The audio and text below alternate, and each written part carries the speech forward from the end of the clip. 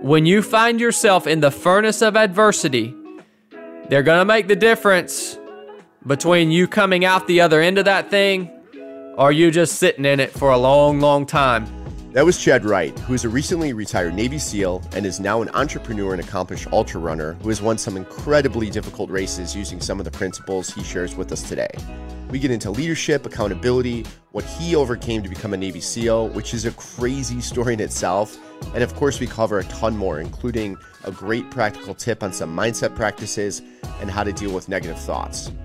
Chad has been on hundreds of podcasts answering a lot of the same questions. I wanted to focus less on the regular questions he gets and dive a little bit deeper into areas of his life. We start off the conversation by talking about an event Chad's 3 of 7 project hosted called The Proving Ground, which I attended, and I learned a ton of valuable lessons. But stay tuned after the show for some big news for you and a chance at something that could be life-changing. Let's roll right into the conversation I'm calling Man in the Arena with my friend, Chad Wright.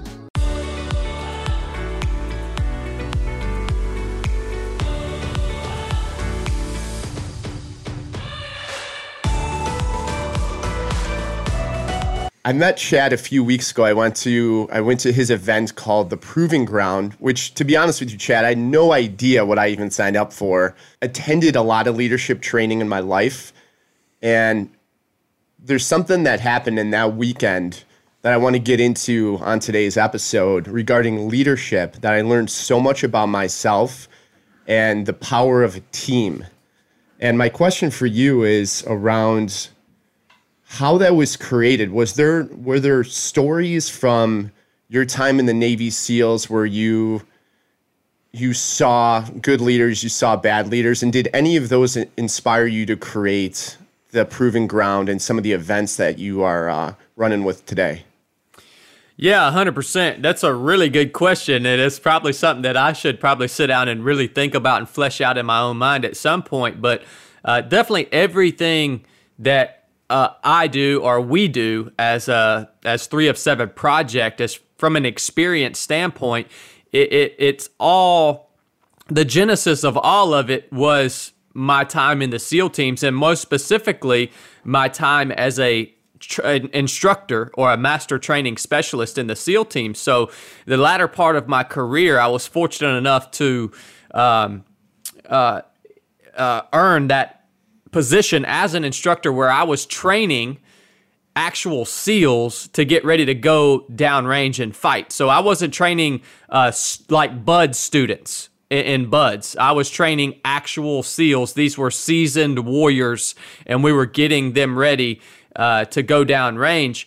And, you know, that was one of the most valuable parts of my career. I think I learned more in 2 years as a SEAL instructor than in 10 years as a SEAL operator. And it also, for me, it identified my passion to be a teacher, to be an instructor. So I tell people now, I have a master's degree in forging warriors, and it's because I spent time forging actual warriors. And so we take the same concepts, we try to build out the same types of mission. We try to create the same environment for you guys now in a civilian setting as I would have created for a actual SEAL platoon, preparing them to go downrange. And yes, I worked throughout my career with leaders, with terrible leaders, and then I also had the fortunate opportunity to get to see some examples of great leadership. And you know, when we were building out these missions for the SEAL platoons as a SEAL instructor, we would build out missions, and we wouldn't, the actual SEALs that we were training, they wouldn't know all the components of the mission. And that was on purpose, you know, and we would create scenarios where there would likely be some tension or some friction within the team. And we would do that on purpose because we want to see how We want to give you the opportunity to react and have to operate as a team when there is some friction and there is some tension. We want to give you the opportunity to go into a mission not knowing all the details, because when you do that, the training starts long before the mission. So the training starts as soon as you sign up, and then you have to deal with and overcome the anxiety that comes along with showing up to something that you have no clue what it is. And it's a terrible marketing platform. Like, it's absolutely terrible. But, I'm not trying to, I have no vision to scale this into something that we're going to host for hundreds of people. I mean, the Proving Ground specifically is something that we'll do twice a year with maximum 25 people. And that's all I need. That's all I want, because it creates that intimate experience for everyone that shows up. But yeah, everything hinges upon what I did as a SEAL for sure. So the first day there, and I'm not going to give it away because that's the whole point of this, to what you just said. You have to be surprised. But I'll say that I stepped up as the LPO, the leader of my group, and what happened thereafter was just a series of failures, like from myself. Like, I pride myself on being a leader. I love leadership. I lead a company. I've always been that way, and I love leading teams. But I can tell you that the first day, after the first day, I'm laying in bed that night, and I'm like thinking about, I'm doing it like an after action in my head, thinking about all the things that I should have done differently. And it all came from small failures, nothing catastrophic, but all these little ones added up, and they were starting to eat at me. And I'm like, I'm better than this. And I was just thinking about your story and how you became a teacher and a leader in the SEALs, some of the most elite people, managing them. And in my case, much smaller case, right? But 11 alpha males that each have their own idea of what we should be doing. Can you remember going back to the first time you might have had a failure and you might have been kicking yourself or thinking about it? And I'm sure there's a series of them, but is there something that sticks out in your mind? Well, I think it did. It started from the very beginning. And I can remember in SEAL training in BUD/S, when I was the student trying to earn my trident through that crucible that is basic underwater demolition SEAL training. I can remember the first time that we were basically doing an evolution on the beach. It was called rock portage. It's where we bring our small inflatable boats in high surf conditions out on the ocean up onto this big rock jetty, and we have to get the boat up high and dry. It's a very intense, dangerous type of evolution. Well, once that evolution was over, we had to leave there, and we had to actually move from that location on the beach to the swimming pool, which we call the combat training tank.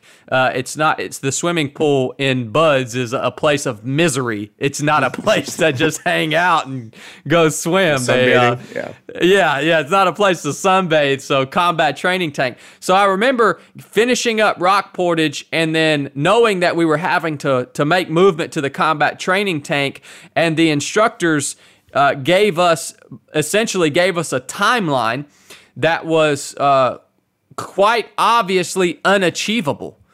And of course, they did that on purpose. I didn't know that they were doing that on purpose. In that moment, I thought, well, man, we should be able to, if they gave us this timeline to move from this location to the next location, they gave us this timeline, we're expected to be on time. Surely it is achievable. Well, it wasn't. And what I know now is it was not achievable. And they wanted to see how we would react when we were forced into a scenario where we could not possibly achieve the goal. Was the team dynamic going to break down?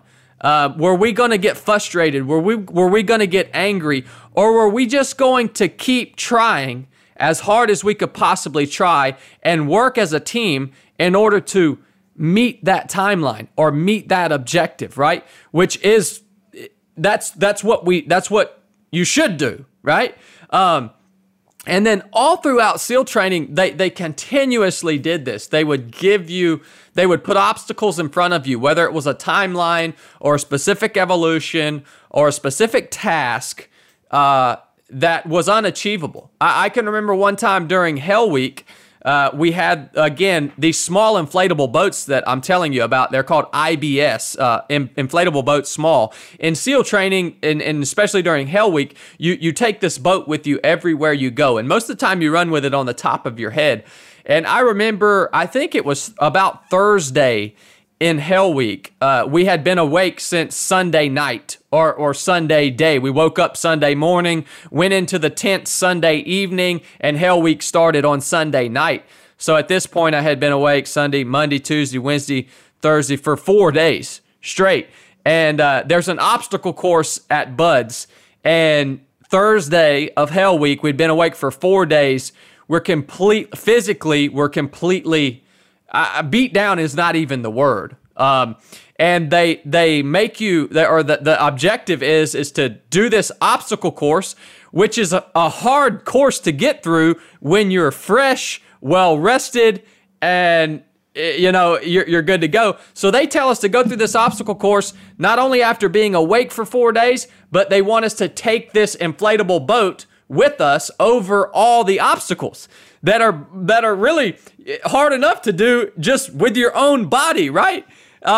But they give us this objective, and guess what we did, man? We spent half the day just doing everything that we could do to get through that obstacle course after being awake for 4 days, and then lugging this inflatable boat with us along the way. And we never quit. It's impossible to do, but they did it on purpose. And how are you supposed to feel about that when life presents you with a challenge that you may look at it and say, there's no way I'm going to hit my objective on this. What are you going to do, man? Are you going to just quit, right? You have to go somewhere. The best thing to do is just to move forward, to lean into it, just maintain constant forward motion, and do the best that you can possibly do to reach that objective. Now, even if it's not achievable, you got to try. You got to keep trying. You got to keep showing up. And this is what I learned in SEAL training. And maybe even before SEAL training, because I kind of had to do this when I had to get out and have heart surgery and all this just to become a SEAL. That constant forward motion is extremely important. And this is what not quitting is. Like, when you hear somebody say never quit, or you hear me say take quitting off the table, that is what this is. It doesn't mean that you have to be some super strong, mentally tough person. All not quitting is literally just pursuing your goals as best you possibly can, maintaining that constant forward motion until something either completely stops you or forces you to change direction. That's all not quitting is. It doesn't mean you're going to reach your objective.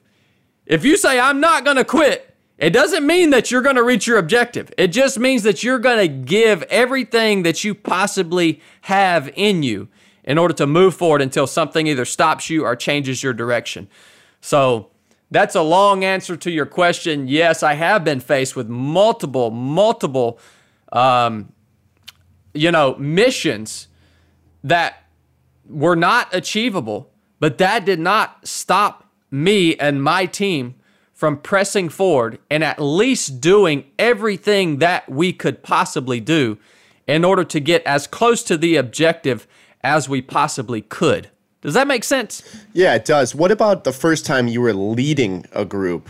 Like you were leading a group and you realized as a leader you had failed your leadership responsibility of leading that group to the outcome that could have been attained, or maybe you took them off track. Maybe there's more work.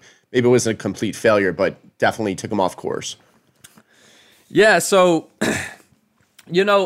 as a leader, and this is this is applicable to everyone out there, not just as a SEAL leader, but now for me as a leader in business or me as a leader in my family.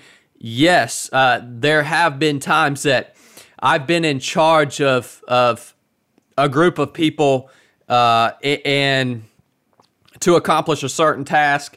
And I did. I mean, I either fell short or I missed the mark on something, or I didn't provide them with the tools that they needed to accomplish the aspects of the mission that they were in charge of, right? So maybe I didn't empower them.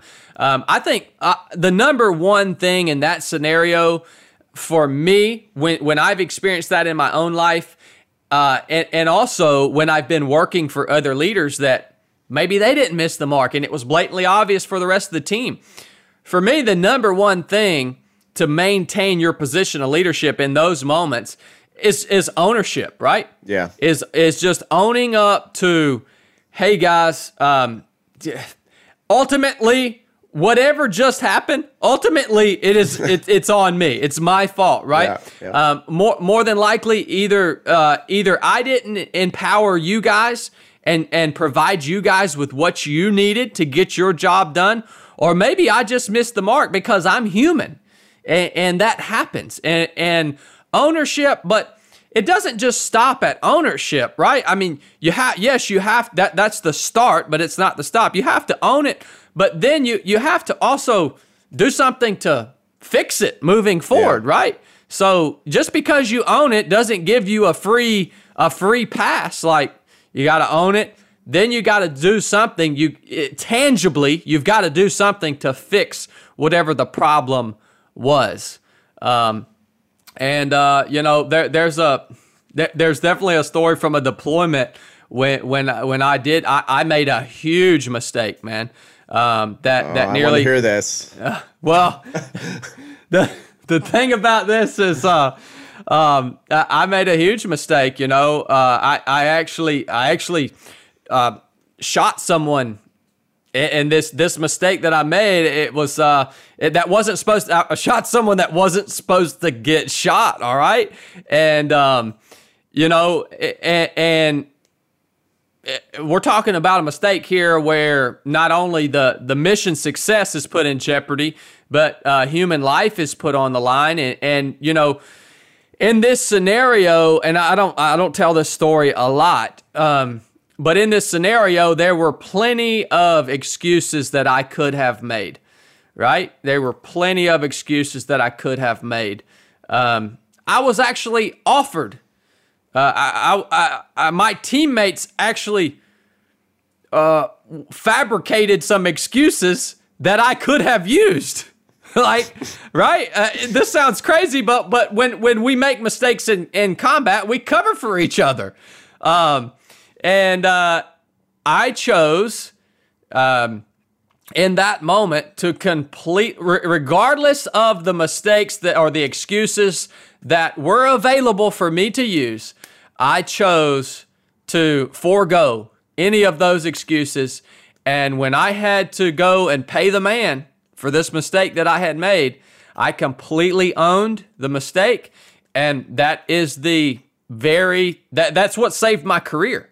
It literally saved my career. If I would have tried to use any of those excuses that were on the table, no matter how valid they were, I would have lost the respect of my peers that were judging me, right?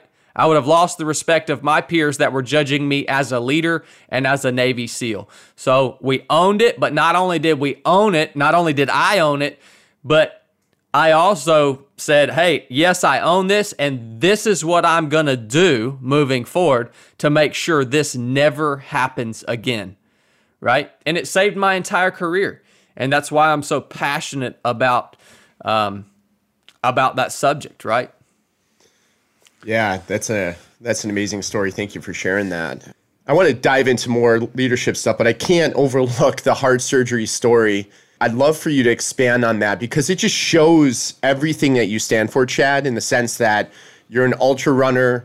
You've created this 3 to 7 project, which is somewhat akin to the name of my podcast, Not Almost There, in the sense that you're striving for something constantly, and you're taking every day to just improve. And you've just done a lot in your life. Don't die in the chair. That in itself is like, just keep getting up and keep going forward. And if you're going to die, don't die in the chair. Don't die sitting back wishing you would have done something. Go do it. That all being stated, take me back to when you wanted to be a Navy SEAL so bad and you found out something regarding your heart and what happened there. Yeah, I think that's a big part of my story for sure. So I appreciate you asking that question. And so when I did decide I wanted to become a SEAL, first of all, I didn't even know how to swim. It was absolutely ridiculous that I had set this goal for myself, and the people around me, trust me, they let me know that. All my buddies back home, and of course, they all laughed at me. There wasn't a lot of encouragement when young Chad, 18-year-old Chad, says, I'm going to become a Navy SEAL. And yeah, it sounded kind of silly. But, I basically, there's something about my mind, and I think it was passed down to me from my mother, where when I set a goal, or I become completely consumed with a goal, right? And I call it front sight focused. It's a term we used in the SEAL team. If you want to hit your target, you have to focus on the front sight post of your weapon, and the rear sight post just stays kind of in the peripheral. It's a little blurry, but you really want to focus on that front sight, and that allows you to hit your target. So that's what happens to me, and that's what happened to me then as an 18-year-old kid. And I literally just invested every waking minute of my life to getting in shape, learning the skills that I needed to learn, skills like running, swimming, pull-ups, push-ups, all these physical skills. I was not a physical guy. I had never played sports, never done anything like that. And I eventually got to the point, I learned those things, I got in shape, and I got a SEAL contract, and I left my home in Georgia to go and accomplish this goal that I had for myself. And I get all the way through Navy boot camp. Every SEAL has to go through Navy boot camp first, because every SEAL needs to be a sailor first. We're in the Navy. We have to know a little bit about the Navy. I get to the last day of boot camp, and they pull me out of formation. We had just finished our final training exercise, and my classmates are going off to graduate, and I have to go over to medical for some unknown reason. And I get to the medical office, and the doctor proceeds to tell me that I have a asymptomatic, which is very important to understand. This was a asymptomatic pericardial cyst on my heart. Yeah. Had no clue, because it was asymptomatic. So I've been living with this 7-centimeter cyst on my heart for my whole life, training, running, swimming, all this work that I did leading up to finally going to Navy boot camp. Never gave me a single issue. But the doctor said he was afraid that when I dove underwater, the pressure change would actually burst the walls of the cyst, and in turn send me into cardiac arrest. So it was an issue. The Navy really didn't know how. I was the first naval special warfare candidate to ever be diagnosed with this condition. It's a very rare condition. And essentially, he said the risk is there, the potential for risk is there, and we have to disqualify you from being a SEAL ever, or even doing any job in the Navy that's going to require you to either dive underwater or go up to altitude and jump out of an airplane. So he said, you can go join the regular Navy, and which is a great career, man. It's just not where I had set my goals. And it was a pretty crushing blow for me. Essentially, I'm sure a lot of you guys listening have faced situations in life where everything that you have worked for, everything that you aspired to be, everything that you aspired to accomplish or achieve was ripped right out of your hands in one moment. And whether that's a cancer diagnosis or a loss of a loved one or whatever it may be, loss of a team member. For me, it was this pericardial cyst. And at a very young age, this happened. And so that's where most people will probably say, well, you know what? It just wasn't meant for me. It just wasn't meant to be. I just need to go find something else to do. But that's not what I did. I got out of the Navy. I cut all ties with the Navy and went, and after multiple appointments, finally found a heart surgeon that would remove this cyst from my heart. Nobody wanted to touch it because it was a dangerous surgery and it was asymptomatic. So nobody wanted to say, yes, we'll cut your chest open to remove this cyst for no reason. Like, yeah. You know what I mean? Yeah. Nobody wanted to touch it. I found a surgeon that would do it, and he goes in, performs the surgery. It's successful by the grace of God. And so I had the cyst removed from my heart, but here's the other caveat. Having this surgery was a gamble for me because the Navy did not tell me, they did not say, hey, Chad, you can get out of the Navy, pay for your own heart surgery, and then as long as the surgery goes good, we'll let you back in. No, they didn't say that. They said, if you cut ties with the Navy, hey man, it's on you, right? There are no promises that you can come back. They didn't even know that I was pursuing this surgery. No way. I did not know that part. They had no clue, man. And so I got it done, and then I have to go back to the Navy and tell them what I had done and submit paperwork from my civilian surgeon to the Navy. And then the Navy had to review this paperwork and then basically say, okay, we're going to let you back into the Navy, which they did. And I come back into the Navy, and they put me on hold for 6 months while they review the paperwork further to decide whether they're going to let me go to SEAL training or not. Again, so this is a total gamble. So I'm sitting in this holding unit for 6 months in Great Lakes, Illinois, while they review my paperwork, and it went all the way to the top of the Navy. And they actually wrote a whole medical journal about my case. If you just Google Navy SEAL pericardial cyst, you can read this if you're a medical person and you want to see the chest x-ray and all that. It's all online. And they let me, I think they appreciated whoever they is, the big Navy doctors. Like, they understood the risk that I had taken. They understood the investment that I had made in order to go to SEAL training. And so they blessed me off and said, yeah, Chad, you can go, man. Go give it a shot. And here's the thing. Everyone quits SEAL training, man. I mean, I did all this to just have a chance to toe the line at an event that everyone quits anyways. Like, but you were so vested at that point, though. That's right. It was really, it turned out to be the best thing that ever happened to me as far as my SEAL career goes, because you're exactly right. I tell people all the time, to be quite honest with you, if I look back on my 18, 19-year-old self and I make an honest assessment after now looking back, knowing what SEAL training is, and by the way, it's the one thing in life that not only lived up to but exceeded my expectations for how hard I thought it was going to be.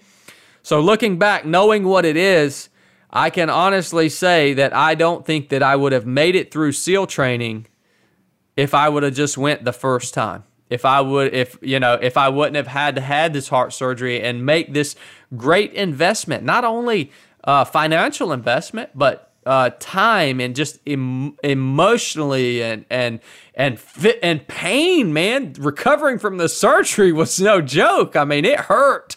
And yeah, when I finally got to toe the line, brother, literally nothing was going to stop me. And I don't say this lightly. I can say that I would have had to die to not make it through that training. Like literally they would have had to kill me, which they dang near do that while you're there, which is why most guys quit, right? And you were what, like 22 here, like 21?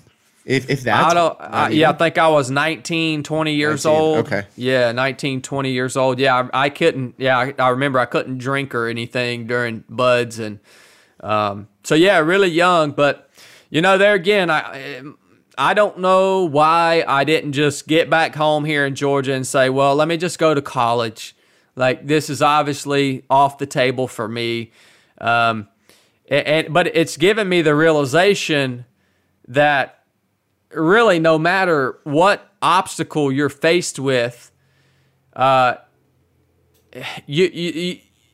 you want it bad enough, you can likely find a way over, under, around, or through that obstacle. It just might take a few years. It might take a lot of hard work. It may not be the path that you thought you were going to take in order to reach your objective. It may be some path that goes way out to the left or right. But as long as it leads you back to that objective in some roundabout way, man, you can do it. And another thing I want to tell the listeners, this is something I've been writing about here lately, is whatever your objective is, for me it was to become a SEAL. The longer that I stayed on that path, right, to become a SEAL, which my path, again, was much longer than most people's, the longer that I stayed on that path, the hotter the flame within me, the flame of desire, the hotter it became. And it literally got to a point after my heart surgery that this is hard for people to understand, because we as humans, we think we always have free will, right? So we think that quitting is always an option, or maybe changing your mind, or just choosing to go a different route. I got to a point on this journey where, looking back on it, I literally felt like I could not deviate from this path. It took me a long time to get there. But when you reach that point where you literally cannot possibly deviate, it's hard to explain how this works, but you reach that point where you cannot deviate. There is nothing that can stop you when you reach that point. Nothing. Yeah, no, I can relate in quite a few ways, but one of which is just the fact that you had heart surgery and you had no idea. Like, you had to leave the Navy. Most people didn't even know why you were leaving. You left. They were probably like, oh, yeah, he's leaving. And then you just took that risk. And I had heart surgery in my early 20s for something called WPW syndrome, and I did have symptoms. And it was very risky if I didn't get it fixed. But once I had it done, I was fine. That being said, what I do remember is the next day after that surgery, the doctors coming in, the electrophysiologist looking at my metrics and saying, I don't know if we got that pathway. So basically, WPW is this extra pathway in your heart and causes it to race, and you get dizzy, you could faint, and a lot of bad things can happen. This extra pathway is 1/10 the size of one of your hairs. And when you're having surgery, they have to keep you awake. So I had catheters in my neck and my groin all the way up through my heart. And they were changing my heartbeat by a computer. In my mind, I'm like, what if the power goes out of the hospital? It was it was so intense. So like that next day they come in there and they're like, we don't know if we got it or not. And I'm like, there's no way I could go through that again, like in my mind. So So the fact that you put it all on the line to not even have a guarantee that you could get back into SEAL training, to not even get a guarantee that you would pass it, just speaks volumes. And that is the start of, not even the start, but that's such a pivotal moment to me in your story on your life and what you've been able to do from there. I wonder, thinking about it, was it all internal, or was there a point which you knew you couldn't return to Georgia with your peers looking at you saying, or your family or whoever, the naysayers, which you always face in life, people saying you can't, yeah, you shouldn't have done that, yeah, that's impossible. Was there a percentage in your mind of like people that you just wanted to prove wrong? Man, you ask a lot of good questions, Joe. I really like the way you interview, man. This is awesome. Nobody's ever asked me quite a few of these questions, and I've probably done, I don't know, hundreds of podcast interviews. So this is great, man. You know, as I look back on that, there was definitely a certain portion of wanting to prove to people that I could do this. There was a portion of that drove me, but it was definitely it wasn't the majority portion. If I could put it in a percentage, I would say that portion of wanting to prove to people, my peers, my family members, my former friends, high school friends and acquaintances, and those people that were looking at me, obviously saying, well, yeah, Chad's back. Of course, he's back. We all said he couldn't do this, right? I'd say that drove me, if I had to put a percentage, I would say maybe 20%. Maybe that, 20%. I could say that kind of drove me to reach this objective of becoming a SEAL. I would say the rest of it was just internal. I believe that all of us are completely unique. Every single one of us humans are completely unique. And I believe that each of us was specifically created to fulfill a purpose within the world, a very specific purpose that only we can fulfill, like only I could fulfill. Joe, only you can fulfill that specific purpose that you were created to fulfill. And as I look back on it and I realize that, 80% of my drive to continue mission in the face of being definitively told no, 80% of that was eternal. Was internal. And so I have to believe that this path to become a SEAL for me was part of that specific purpose that I was created to fulfill in my life. Being a SEAL for me, now looking back on it, has really been a great stepping stone. I learned a lot being a SEAL, and it was a wonderful job, and probably the hardest thing that I'll ever do in my life. But it was a great stepping stone because I was a SEAL, the things that I'm doing in my life now, being able to share with men and women like you, Joe, being able to be in companionship with men and women like you, and for us to be able to help each other, I feel like the things that I'm doing in my life now are much more important and much more valuable and bear much more fruit than the things I did when I was a SEAL. But if I would not have been a SEAL, I would not be able to be doing the things that I'm doing now. So I feel like my Creator had put that desire in my heart to become this thing that is a Navy SEAL. And that's really what was driving me, is that desire to become the thing that I was created to be. That's some deep stuff right there, man. Yeah. But that's the only way that I can explain the internal drive that I had to become a SEAL. It doesn't make any sense. It literally doesn't make any sense that I did what I did in order to achieve that goal. Logically, it makes no sense. I put my life on the line to achieve this thing. My life should have been more important than this thing, but it wasn't.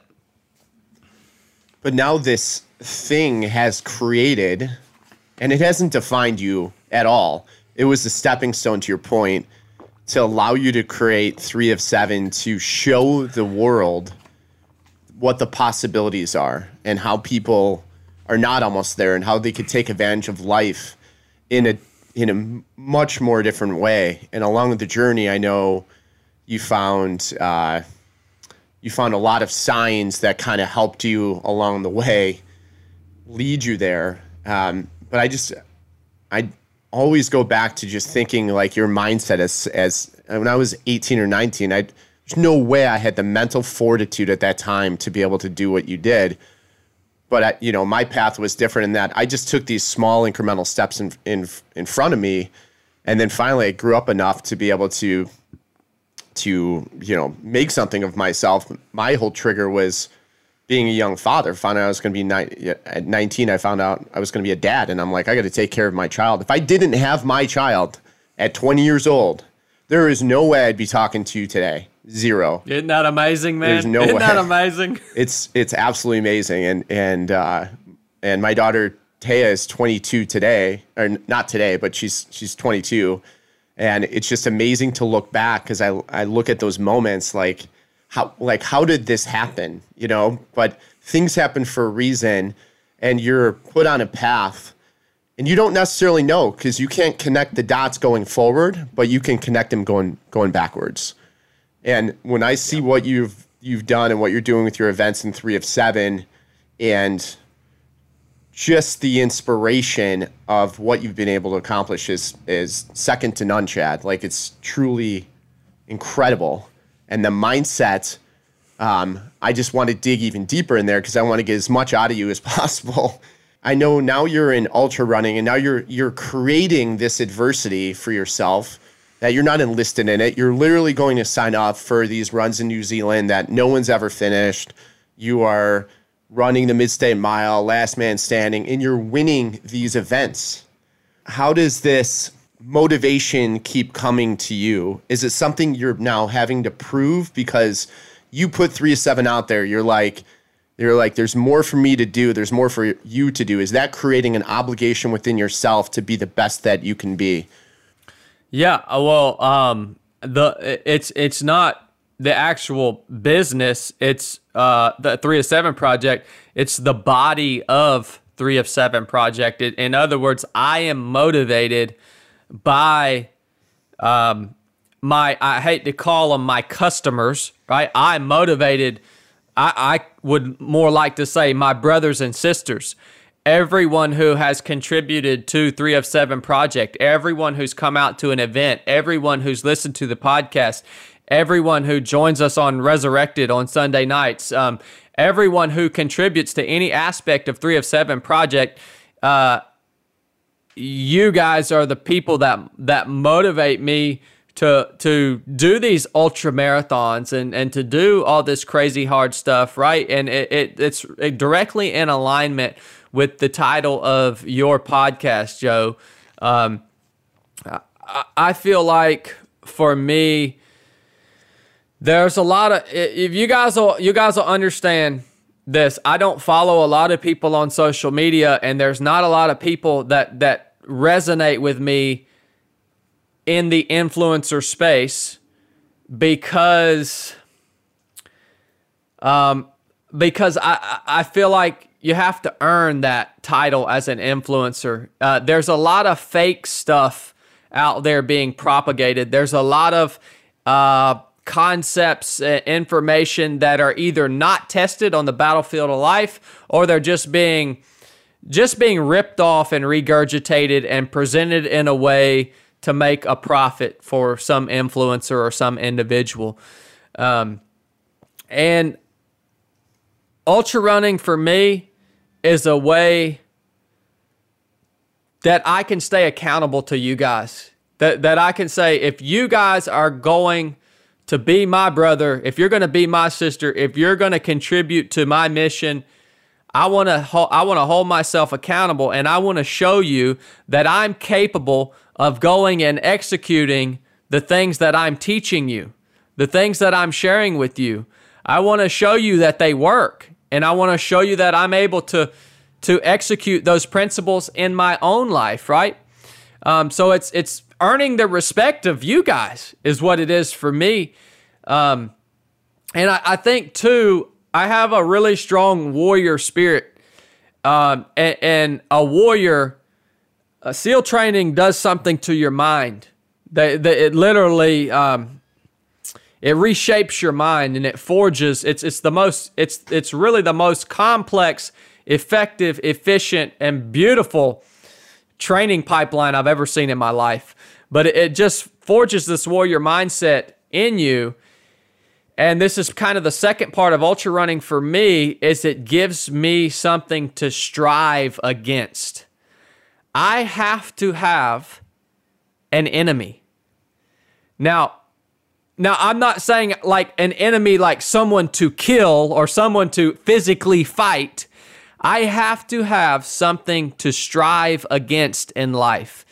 And in ultra running, my enemy is sometimes it's the course. You know, sometimes it's that 100-mile stretch of trail that I'm about to have to go and conquer.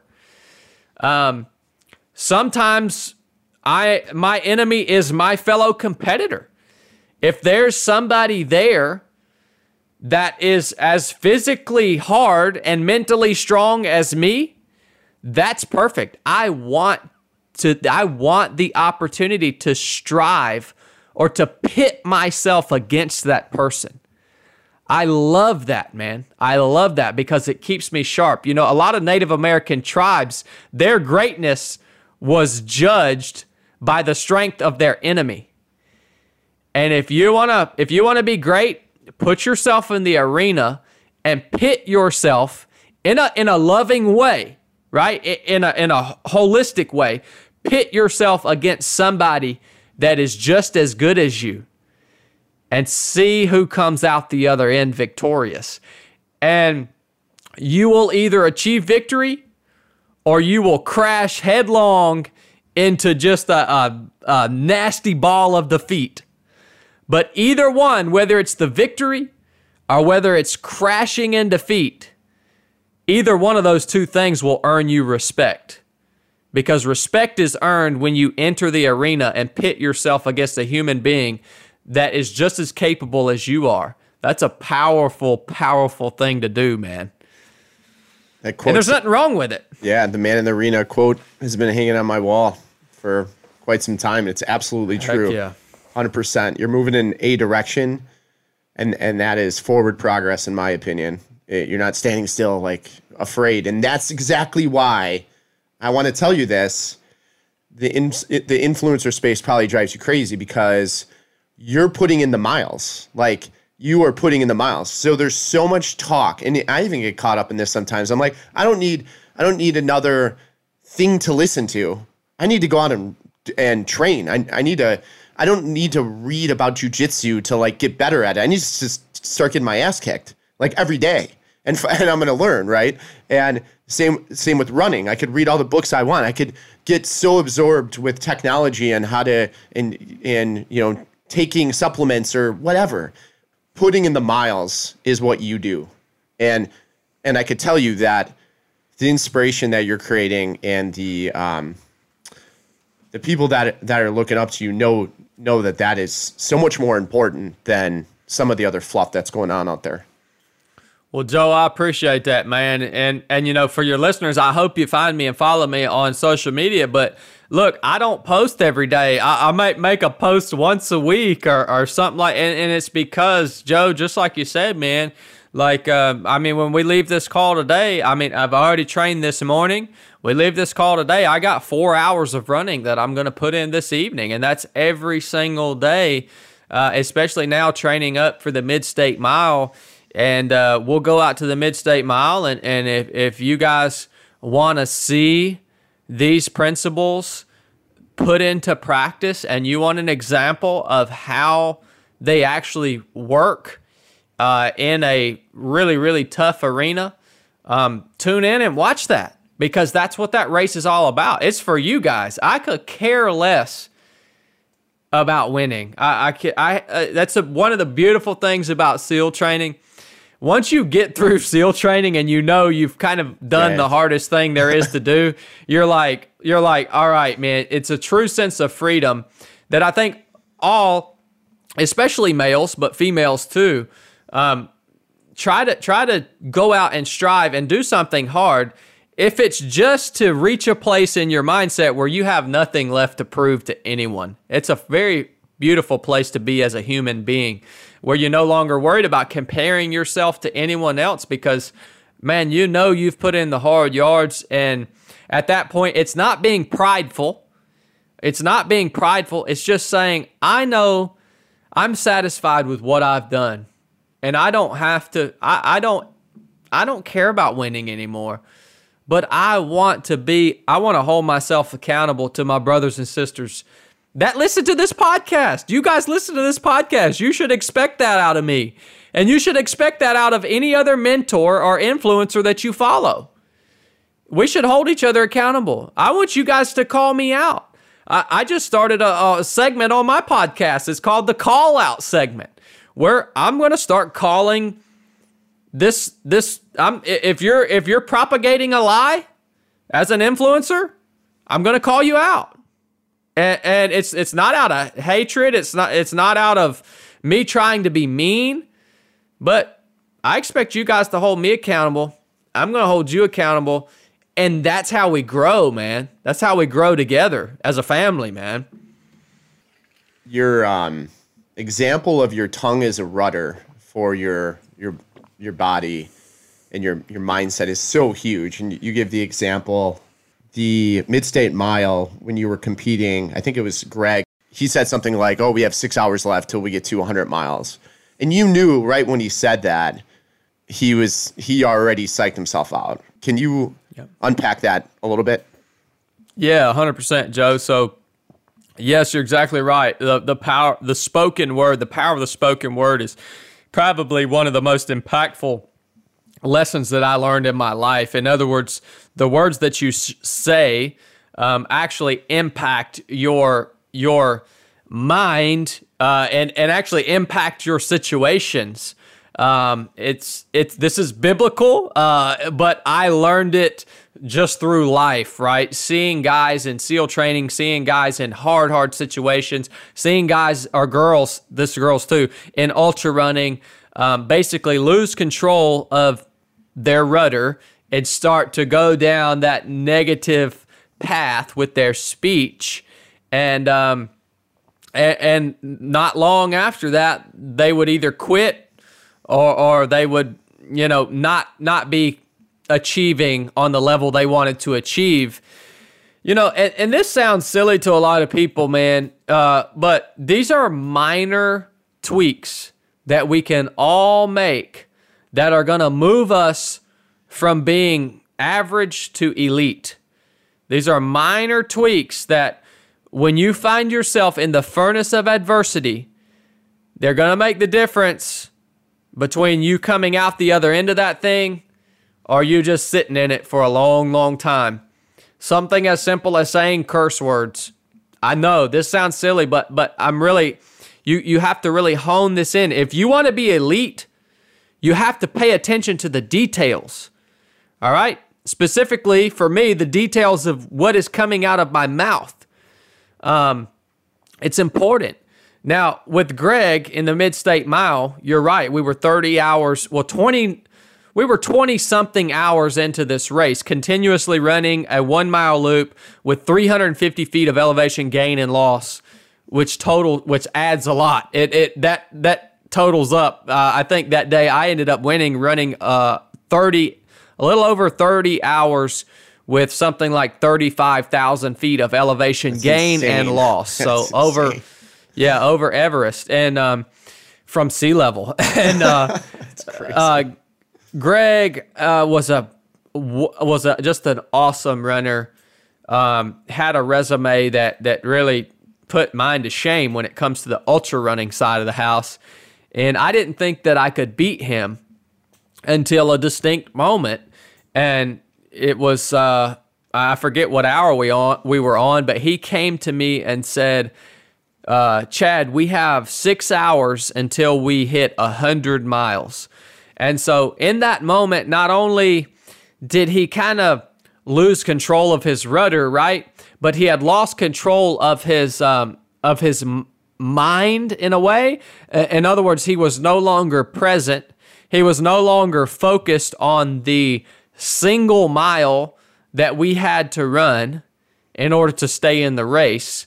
He was thinking about how many miles we had to do in order to hit 100 miles, which didn't matter anyways. The race was going to go until only one of us were left. So 100 miles meant nothing to me. Yeah. Like, who cares if we hit 100 miles? We have to keep going until one of us quit. And but I knew in that moment that he could not beat me. That was the first time I had been striving against this very worthy competitor. I'd been striving against him for 25, 26 hours, whatever it was.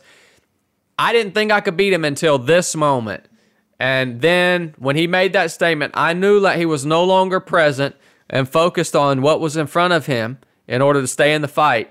I knew that he couldn't beat me anymore. And I just smiled at the dude. And he probably thought I was crazy because I am a little crazy.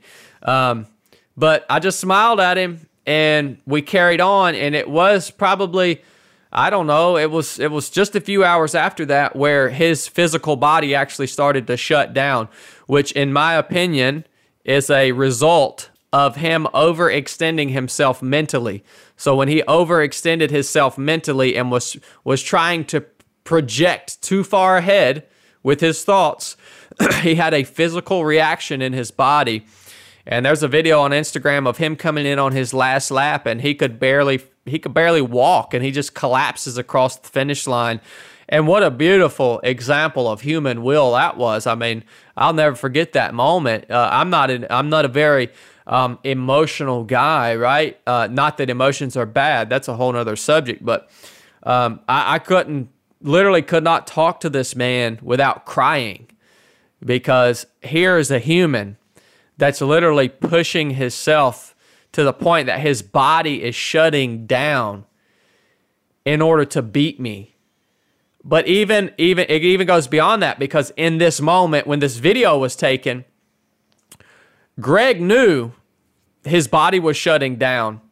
He knew that he could not beat me. But he got up and went out again to push me further, to allow me to keep going. So the last loop he ran it for me, because he knew I hadn't reached my limit.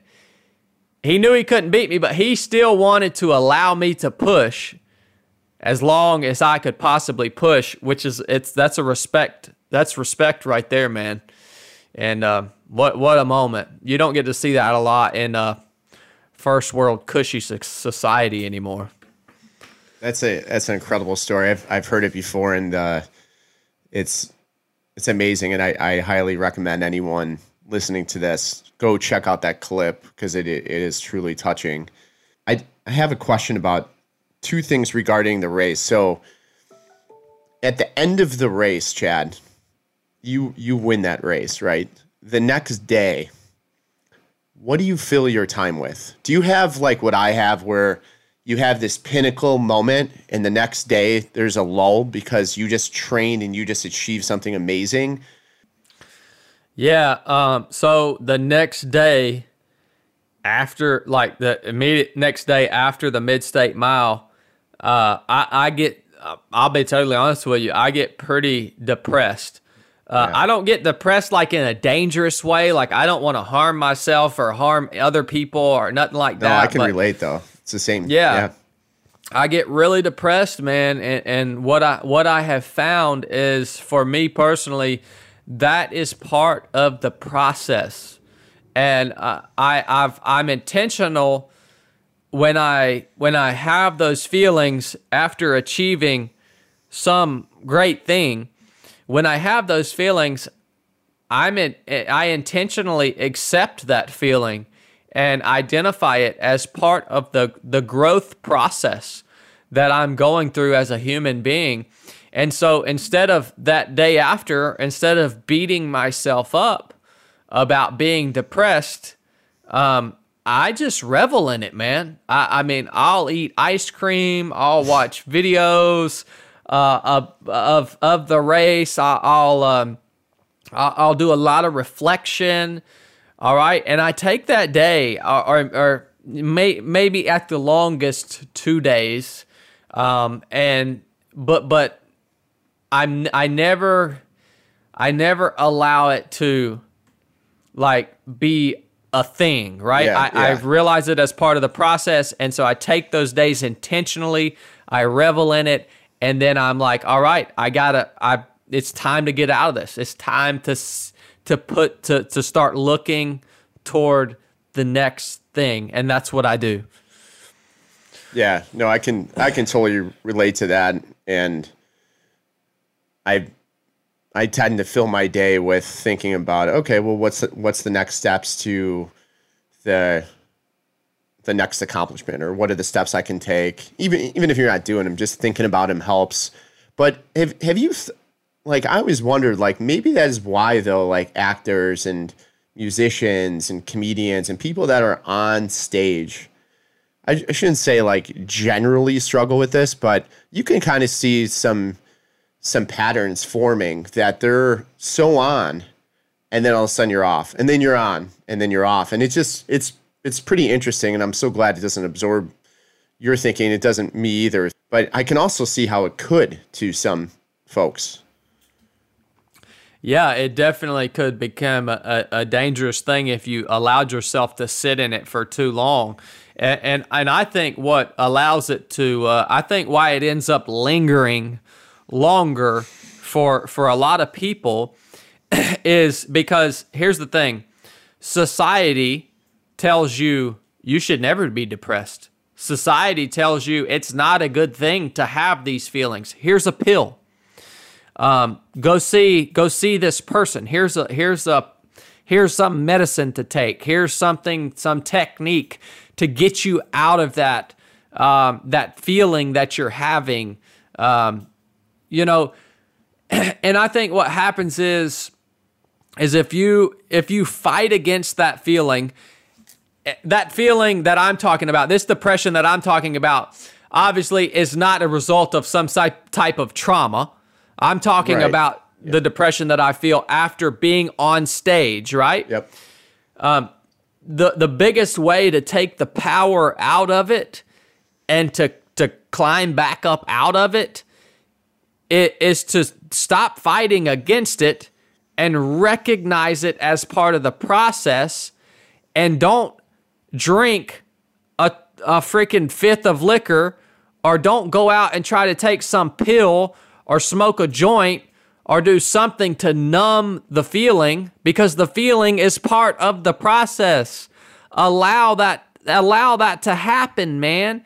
And society's dead wrong to tell you that shouldn't happen. It's just part of the process. Allow it to happen.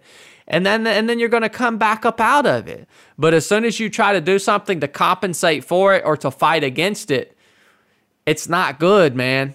It's not good, you know?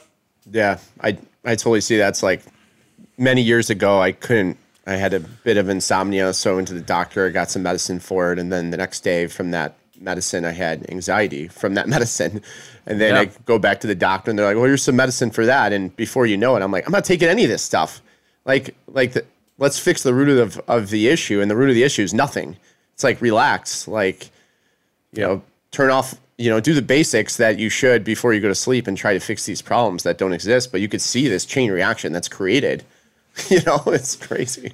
You're preaching to the choir right now, brother. I agree with you 100%. And there's a, and it's just a weird place that we're in now. You've got big major influencers that are propagating messages that say that basically promote drug use, or whether it's marijuana or psychedelics or whatever it may be, and they're promoting this drug use in order to tell. They're saying basically, if you want to experience the fullness of life and creativity and freedom, you need to use these drugs. And I'm like, man, you're just telling me that you're a broken person, and you're using something to cop out. You're just using a cop out, it hurts me.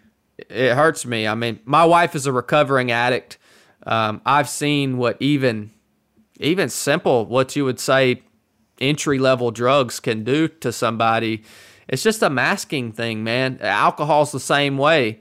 It's a dangerous path to go down.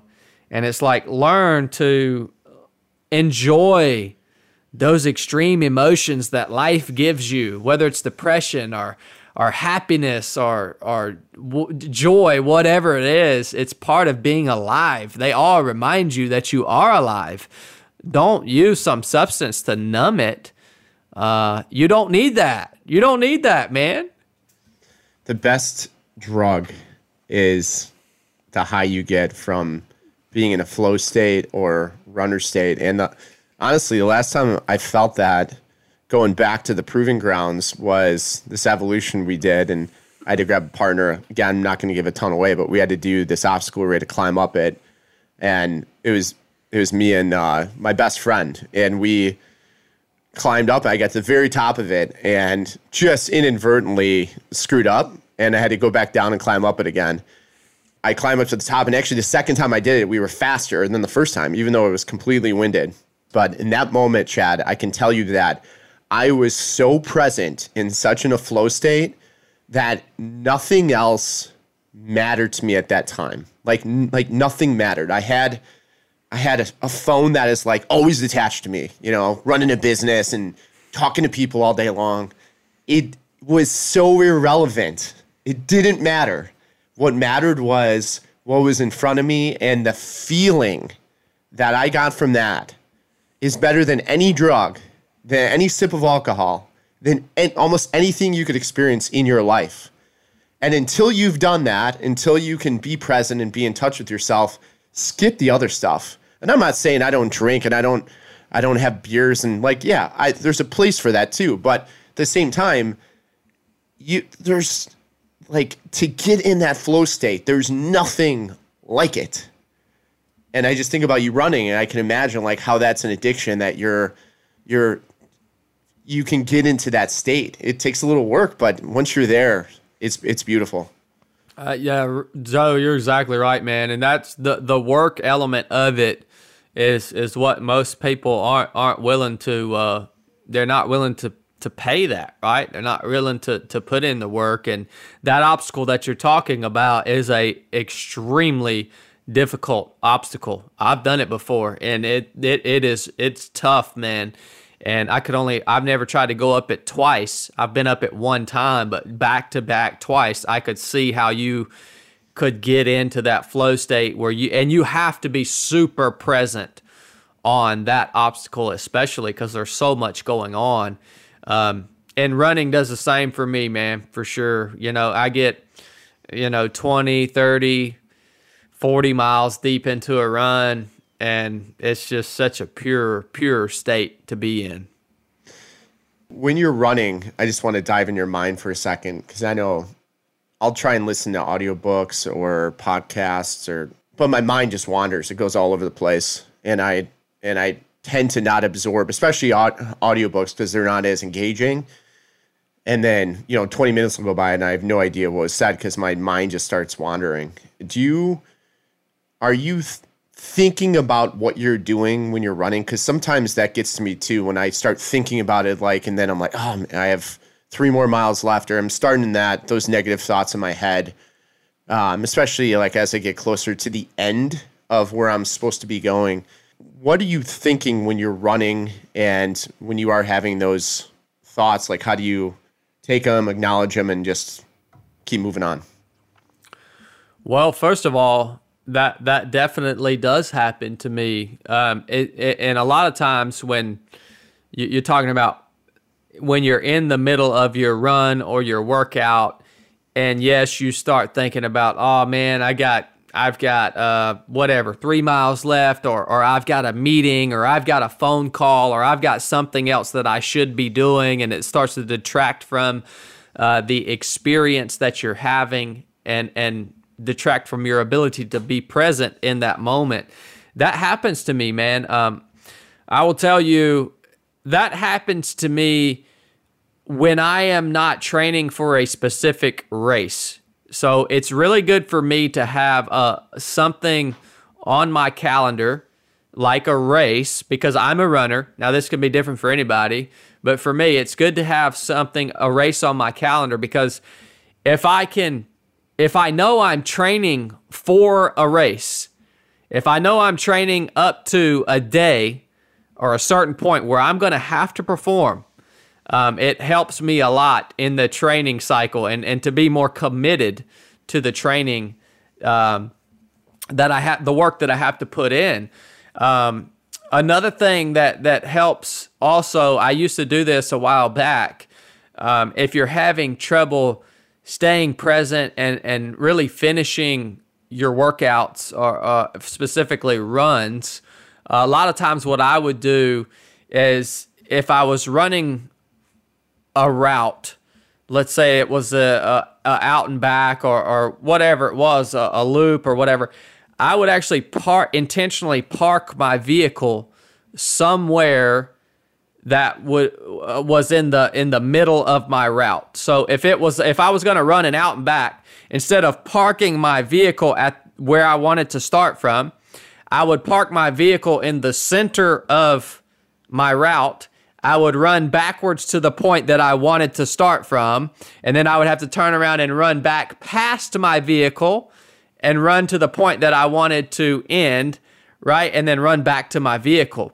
So you have to kind of tailor your distance to that, but it forces you to run past your vehicle midway through that training run.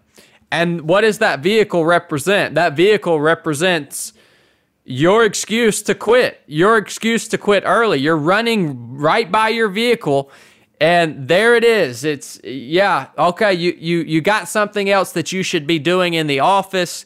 Why don't you just go get in that vehicle and just go back home and cut your run short? But now every time you do that and you intentionally tempt yourself, right? You're intentionally tempting yourself with that out. Every time you don't take that out and you run by that vehicle and you're like, screw you, I'm finishing this run, man.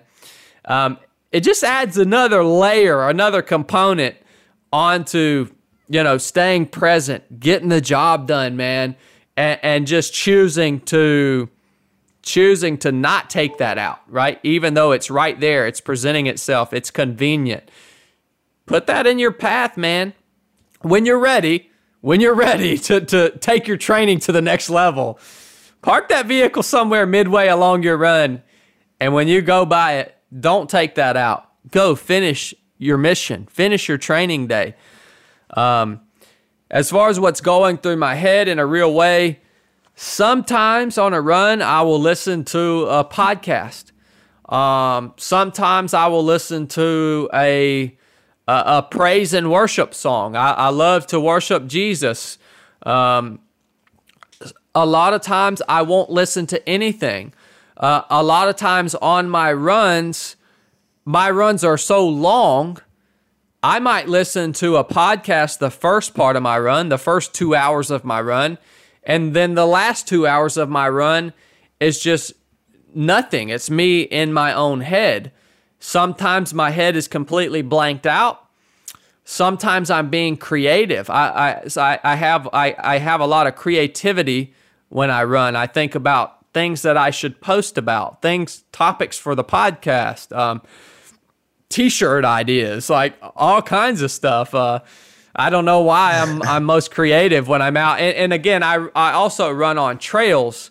I don't run on roads, so I can really tune out or tune in to my creative side because I don't have to worry about traffic or anything like that, you know?